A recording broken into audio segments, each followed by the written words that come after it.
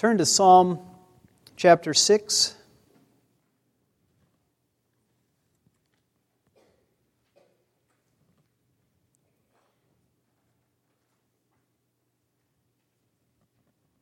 Psalm chapter 6.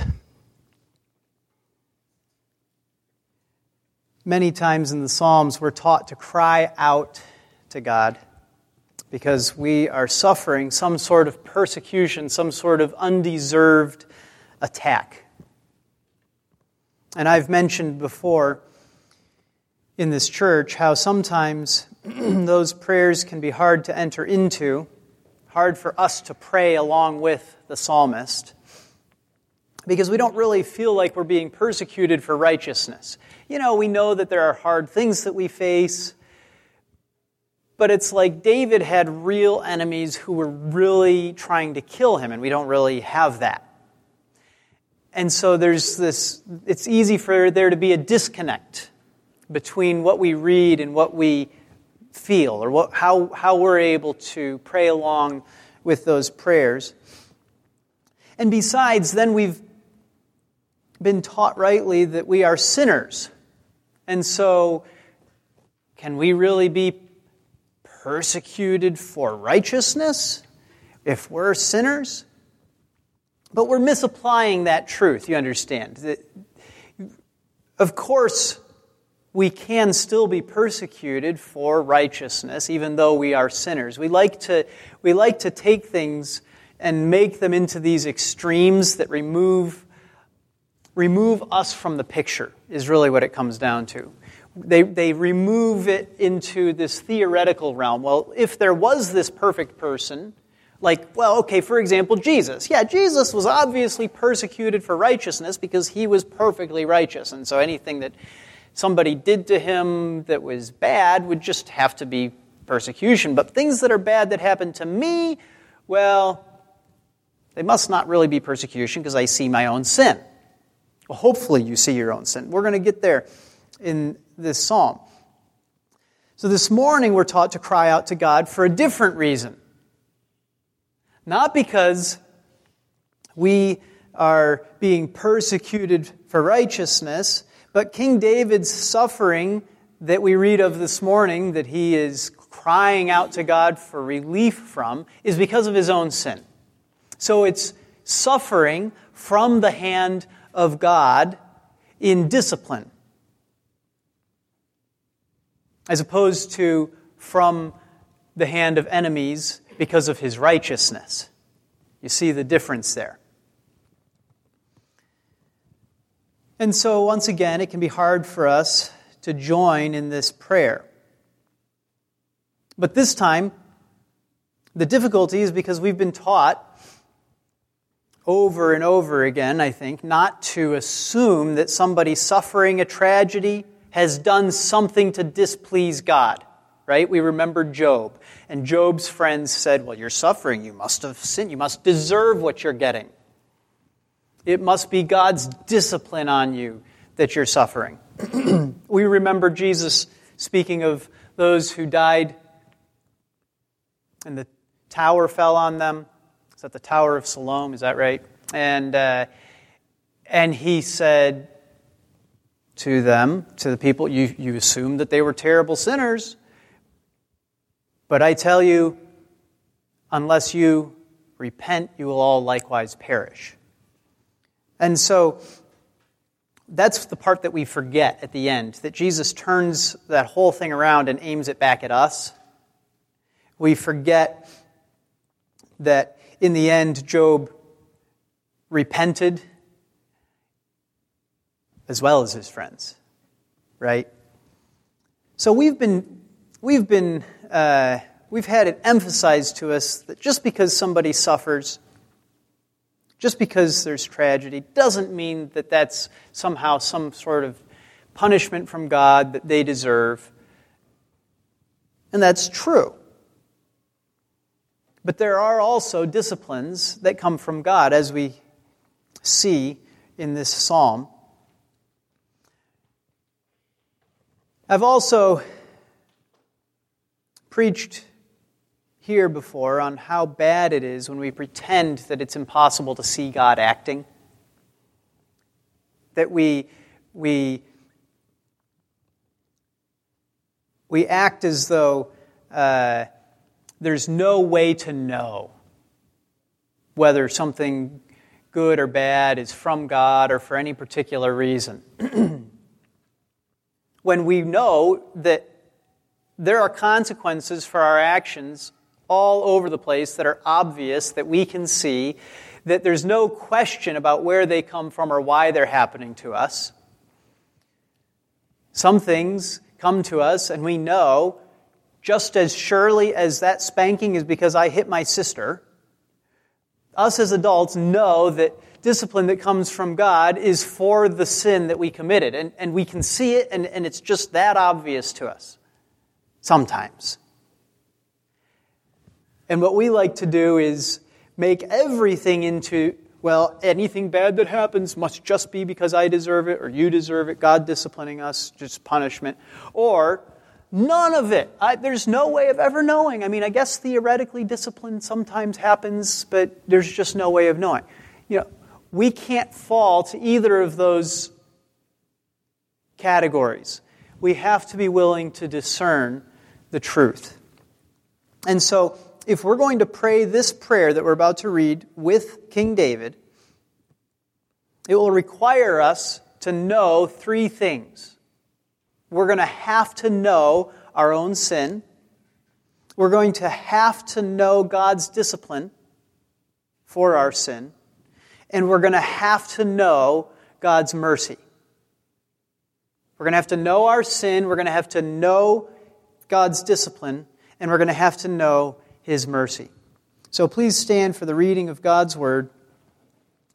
Psalm chapter 6. For the choir director with stringed instruments, upon an 8-string lyre, a psalm of David.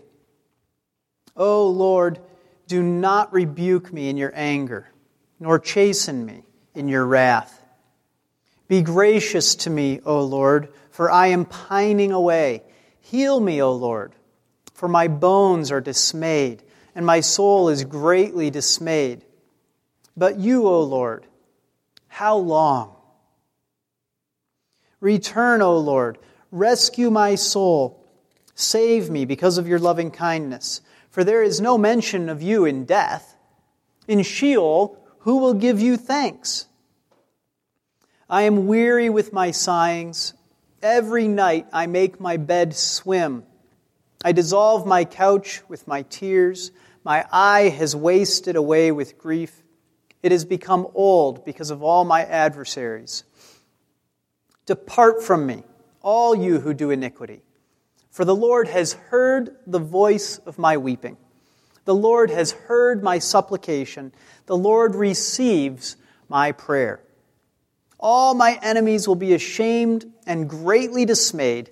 They shall turn back. They will suddenly be ashamed. This is the word of the Lord. Please be seated.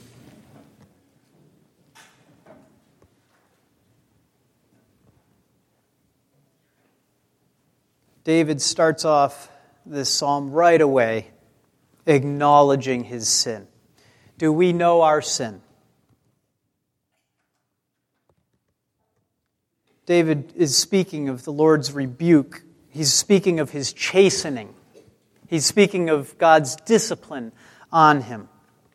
And those things only come when we have sinned. You don't speak of discipline from God or His chastening or His rebuke on righteousness. Right? God is not a wicked God. Yes, we know there are times that we face painful circumstances that aren't because of our sin. We know that there are painful things that aren't a rebuke on us. But we also know that God doesn't rebuke us for being good. Right? He doesn't chasten us because we've been righteous. So when King David speaks of God chastening him, he doesn't speak of his innocence. Why? Well, because he's not innocent. He knows his sin. He sees that God is disciplining him. He recognizes that it's come because of what he has done. And so, parents don't say to their kids, "How dare you protect your sister from that bully?" It doesn't make any sense, right? We don't say, "That's the last time I ever want to see you cheerfully cleaning your room without anybody asking you to." This is absurd. So when David speaks of the Lord rebuking him or chastening him, he's not talking about how he's done something good and then he's getting bad things coming to him. He's talking about how he himself has done wicked, sinful things, and therefore he's being punished. God disciplines, he rebukes, he chastens, he punishes for sin, and he does it because he loves his people. He does it for love. So nowhere in this whole psalm does King David declare that he is innocent. There are plenty of psalms, as I already said, where King David is protesting the suffering that he is undergoing because it's coming from unrighteous men in persecution of his righteousness. But this, he says, comes from God's hand, this suffering that he is being crushed under, and you can't read this psalm without seeing the desperation that he is in. His bones are crying out. His eye has become old. I mean, you know what an old eye looks like, right? It's awful. Even at 40, people start needing reading glasses because your eye doesn't quite have starts getting hard, and this is just not the way a body is supposed to be. He's groaning under the weight of this discipline that's come to him. And you notice at the end how he talks about his enemies. Even so, he doesn't say that he's innocent. He doesn't talk about his righteousness in this psalm, and it's because he knows his sin. He knows that he deserves this discipline that's coming to him. Do we know our sin? Do we know what it deserves? David does not object to God disciplining him. In fact, what he actually does is he implies that what he really deserves is what? Death. What his sin actually deserves is death, and therefore he pleads for God's mercy on him, doesn't he? Because he says, if you do give me what I deserve, I'll be dead, and nobody will be able to praise you for your mercy. I'll be dead. I won't be able to praise you in the congregation to your people. Nobody will give you thanks for saving me.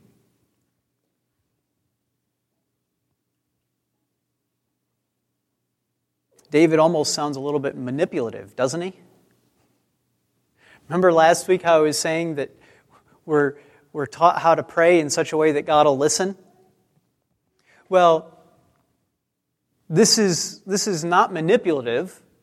This is, again, David knowing God and knowing what God desires and saying, God, you deserve praise, you deserve glory, you deserve honor here on earth, and I won't be able to do those things for you anymore if you kill me.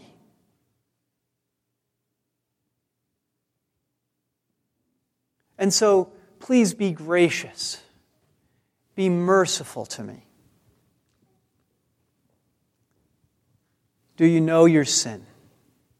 Do you know what it deserves, like David does? Well, one of the interesting things, remember I said we need to know our sin and we need to know God's discipline? Well, one of the interesting things about discipline is that it shows us our sin, doesn't it? It teaches us that what we've done is bad. And this starts very, very early on in life, doesn't it? This morning, trying to feed Annabelle, what is she, 6 months? Is she 7 months yet? 7 months. Tried to feed her rice cereal. She does not like rice cereal, I don't know, or oatmeal. None of that stuff. She doesn't want it. And she spits it out at you when you put it in her mouth. She goes, bleh. And it's very clear she just doesn't want it in her mouth. And so she needs to learn to eat. And what do you have to do? You have to teach her that actually that's not an appropriate response to being fed food. You can't just spit it out at the person who's giving it to you. This is something you need to learn as a 7-month-old, right? Well, how does she ever learn that? Well, through discipline. And so you say, no. And if you say it right, loud enough and in her face enough, then she might listen a little bit. And she'll try out that spitting a little bit again and see if it gets the same response. And she'll realize, and you may have to flick her or give her a little more intense no. You see, we learn what's right and wrong through discipline. It's a beautiful thing. And so we learn what our sin is when we receive the discipline. And this is the way God is with us too. Not that you don't know anything about right and wrong. You all know right and wrong. It's in your hearts. But God teaches us by disciplining us. And so we can live for months and years being greedy and not seeing it in ourselves, hiding it from ourselves, until God, in His graciousness, disciplines us for our greed and begins taking away thing after thing after thing that we love, that we've been holding on to. And all of a sudden you realize, I'm being disciplined, aren't I? I don't like this. Why am I being disciplined? Oh, it's because I'm a greedy, wicked man. That's why I'm being disciplined. And then you see your sin, don't you? Because God disciplined you. And so you see your sin, you learn your sin, you know your sin, and you know how wicked it is as God, in His love, disciplines you. And so those two things that we are to know, they come together, don't they? We know our sin as we're disciplined. We know our sin as we fear discipline. All of a sudden you realize, what have I been doing? God should discipline me for this. He hasn't. Now I'm scared. What could be coming? And what does that cause you to do? It causes you to know your sin and you turn from it. You have to turn from your sin and flee it. Flee the wickedness that's in your heart. The pain of God's discipline is serious. And if you are a son of God, if you are His child, then all of that pain, and that pain can be very, very intense pain from His hand. It can be the loss of loved ones. It can be great sickness. It can be serious illness.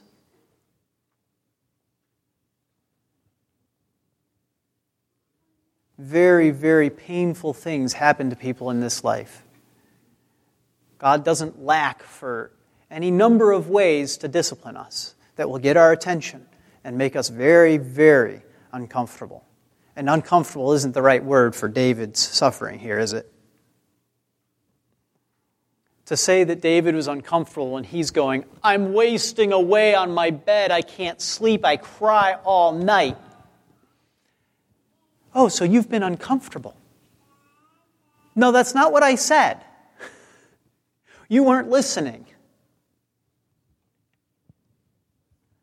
But if you are God's child, no matter how painful it is, you are not suffering under the hand of an enemy, but you are being disciplined by the loving hand of your Heavenly Father.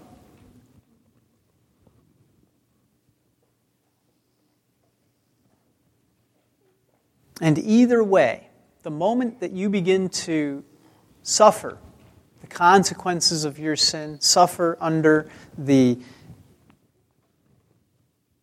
hand of God, whether you are His child or whether you are not, you are actually being shown grace by God.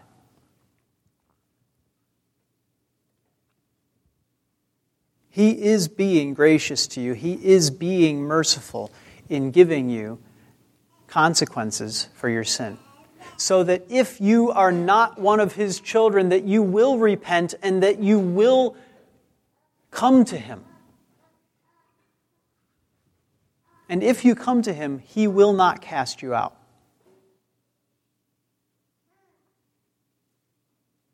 And if you are His son, so that you may be sanctified. Don't we want to be sanctified? Don't we want to live holy lives? Isn't it a delight to live obedient lives in righteousness? Setting aside all of the good that comes when we live righteous lives, all of the pleasant things that come, it gives God glory. And that's why David says, who's going to praise you if I die? And that brings us to when we receive discipline, you guys, I was reading, I don't remember what I was reading recently. It was an older book, and it was talking about, there was this, in this country, there used to be a fear of God that doesn't exist anymore.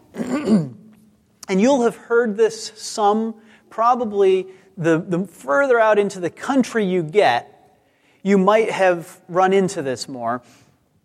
There's certain parts of our culture that still understand the concept of God striking you dead, or of being afraid that lightning will strike because of something that you have done or something that you have said, right? Or you may have heard someone say, and I looked around, so I saw somebody do this, and I was like, is the lightning going to strike? Right? Because why? Because what they've done, we recognize it as blasphemous. Or what we have done, we see that what it deserves is that God would strike us dead for our wicked behavior, right? And that used to be built into our culture, that there was actually a fear to even be around people who were living that way, so that their destruction wouldn't come on you. You remember Moses says to the people of Israel, come away from them. And the ground swallows up those who are living in rebellion. What an astounding thing that hasn't happened to us. God has been merciful and gracious to us by what? By just giving us sickness that makes us miserable day in, day out. By just giving us pain that we cannot bear. That is His graciousness. That is Him not giving us the fullness of what we deserve. And so the minute you begin to receive God's discipline, and the minute you begin to see it as it really is, what do you see? Well, yeah, you see your own sin better, but you also can't help but see that God is gracious. God is merciful. It is that very mercy that causes Him to discipline us in the first place. It is that mercy that causes Him to restrain His hand, just as David is praying that He will do. Be gracious to me. Don't let this go on forever. How long will we be punished for our sins if we do not repent and we do not put our faith in Jesus Christ? How long do they deserve to be punished? How long do we deserve to suffer? Forever. And David says, how long, O Lord? How long will you hold me under the weight of this? I cannot bear it. And God is gracious. God answers his prayer. Because God is merciful.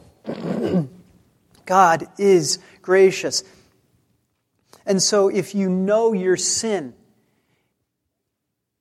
you know God's discipline. You know His mercy. The knowledge of those things, it comes together. And this is really the essence of what it says in the New Testament. The Holy Spirit convicts the world of sin, righteousness, and the judgment. Righteousness is God's righteousness, right? It's how we're to live. And what is His righteousness and His judgment? They come together in discipline and in His mercy. It's such a sweet, sweet thing. They're flowing from His love.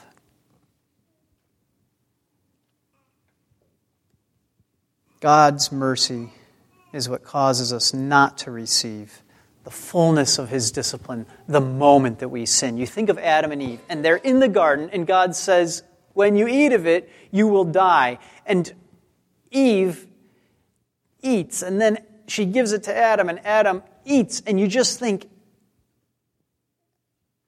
that's the end of the story. Shouldn't that be the end of the story? And then they died.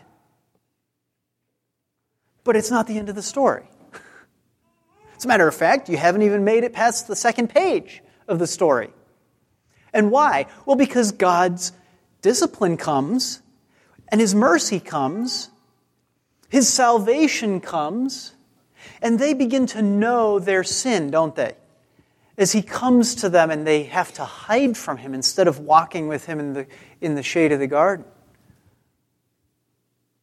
And that's what happens to us. We sin and He begins to discipline us, and I don't like this. I don't like being a sinner. I don't want to live this way. God's changed your heart. He's given you new desires. And so David knows his sin, doesn't he? He knows he's a sinner. He knows what his sin deserves. He knows God's discipline. He's sitting under it. And it's more painful than any spanking. And it's going on and on and on. And our temptation at that point is to harden our hearts and say, this is too much. God's giving me too much. I don't deserve this. Well, you don't know your own sin then. And if you don't know your own sin, then you certainly don't know how gracious and merciful God is. How gracious and merciful He's being to you already. And you certainly won't cast yourself on Him like David. You won't be able to join with David in this prayer, acknowledging that everything that God has given you, you deserve, and more, but saying, but God, be gracious to me. I cast myself on your mercy. I won't be able to praise you like I can alive if you crush me to death.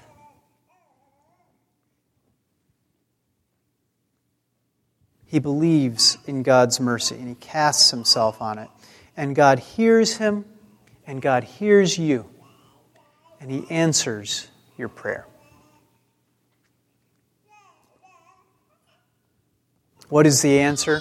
David is freed from those who do iniquity. Get to the end of the psalm there. Depart from me, all you who do iniquity, for the Lord has heard the voice of my weeping. So this is David. He's prayed this, and he's recording this psalm for us after he's received an answer to this prayer. And he says, depart from me, all you who do iniquity. Why? Because God has answered my prayer. What are those who do iniquity doing around David? Well, they're doing two things. One, they're leading him into sin, and he's saying, no, I'm done with it. Go away. I won't have anything to do with being with you in sin anymore. And there's sinners that are persecuting him. They're harming him.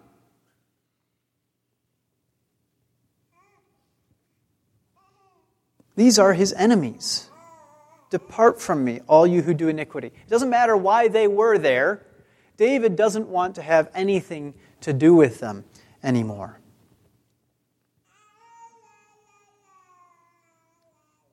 God has freed him. He's heard the voice of David's weeping. He's heard his supplication. He receives his prayer. There is no doubt in this psalm whether David has been heard by God.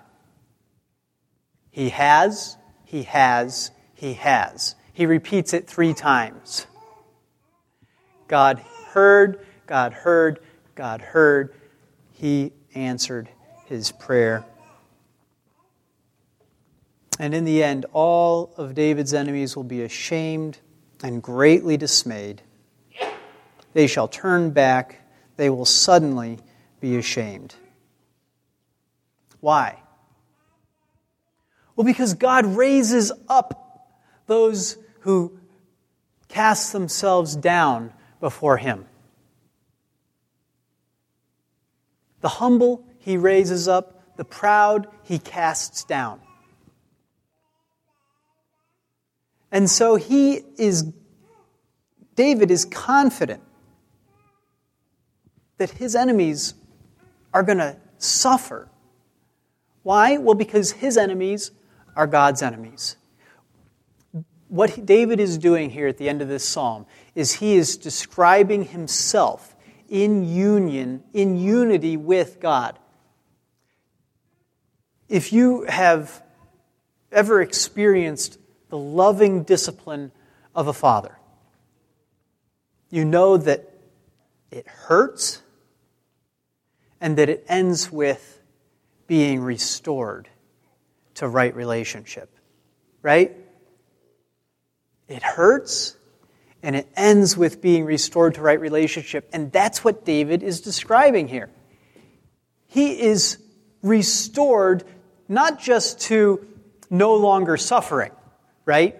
The spanking is over, but he's also restored to union with his Father, to true right relationship. He's no longer distant from God. He's no longer separate from God. He's no longer close to enemies and close to wickedness and close to iniquity. Now God has heard him and he's close to God and he is now in union with God, and now his enemies are God's enemies. And so he's so, everything is made so right again between him and God that he can say, my enemies will be ashamed. Why? Well, because God heard me. I'm on God's side now. I'm no longer in my sin. I'm no longer under his discipline. I'm on God's side. My enemies will be greatly ashamed. What are his enemies trying to make him do? They're trying to make him sin. They're trying to make him feel like he can't be made right with God. The accuser, Satan, like I was talking about last week, right? Satan's the great accuser, and his goal is to convince us that it's impossible for us to confess. It's impossible for us to be made right with God. And I tell you, if you know your sin and you know God's discipline, then you know his mercy. Cast yourself on his mercy and be raised up and be united with him. And you have nothing to fear. Satan's accusations, he will be greatly ashamed. Your enemies that attack you, they will be greatly ashamed. Those who seek to catch you in a trap, who seek to cause you to sin so that you will stumble, so that you will be dismayed, they will be dismayed. What a wonderful, wonderful thing God's discipline is. That it restores us to himself, that we see David being restored to God here. God saves him from death.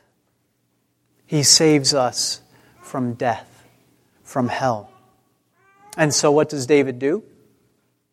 Remember what he said? If I die, I won't be able to praise you. And so David, what? He praises him. He praises God. He declares the glory of God. He declares what God has done for him. And so this is how you respond to God's discipline, to his mercy, to him restoring you to himself. You praise God. You look forward to the day when you're united with him in heaven for eternity, and you sing about it. And that's what David's done. He comes out of this, and he's like, you know what? It's time to write a song. It's time to sing. It's time to praise God. It's time to tell the world what God has done, how he disciplined me. He crushed me under the weight of my sin. He disciplined me, and he was merciful, and he heard my prayers, and he took me out from where my enemies were, and he set me where he was with him. Is there a more glorious song to sing? It's wonderful. God's mercy is a sweet, sweet thing for us. Cast yourself on his mercy, and he will raise you up. Let's pray.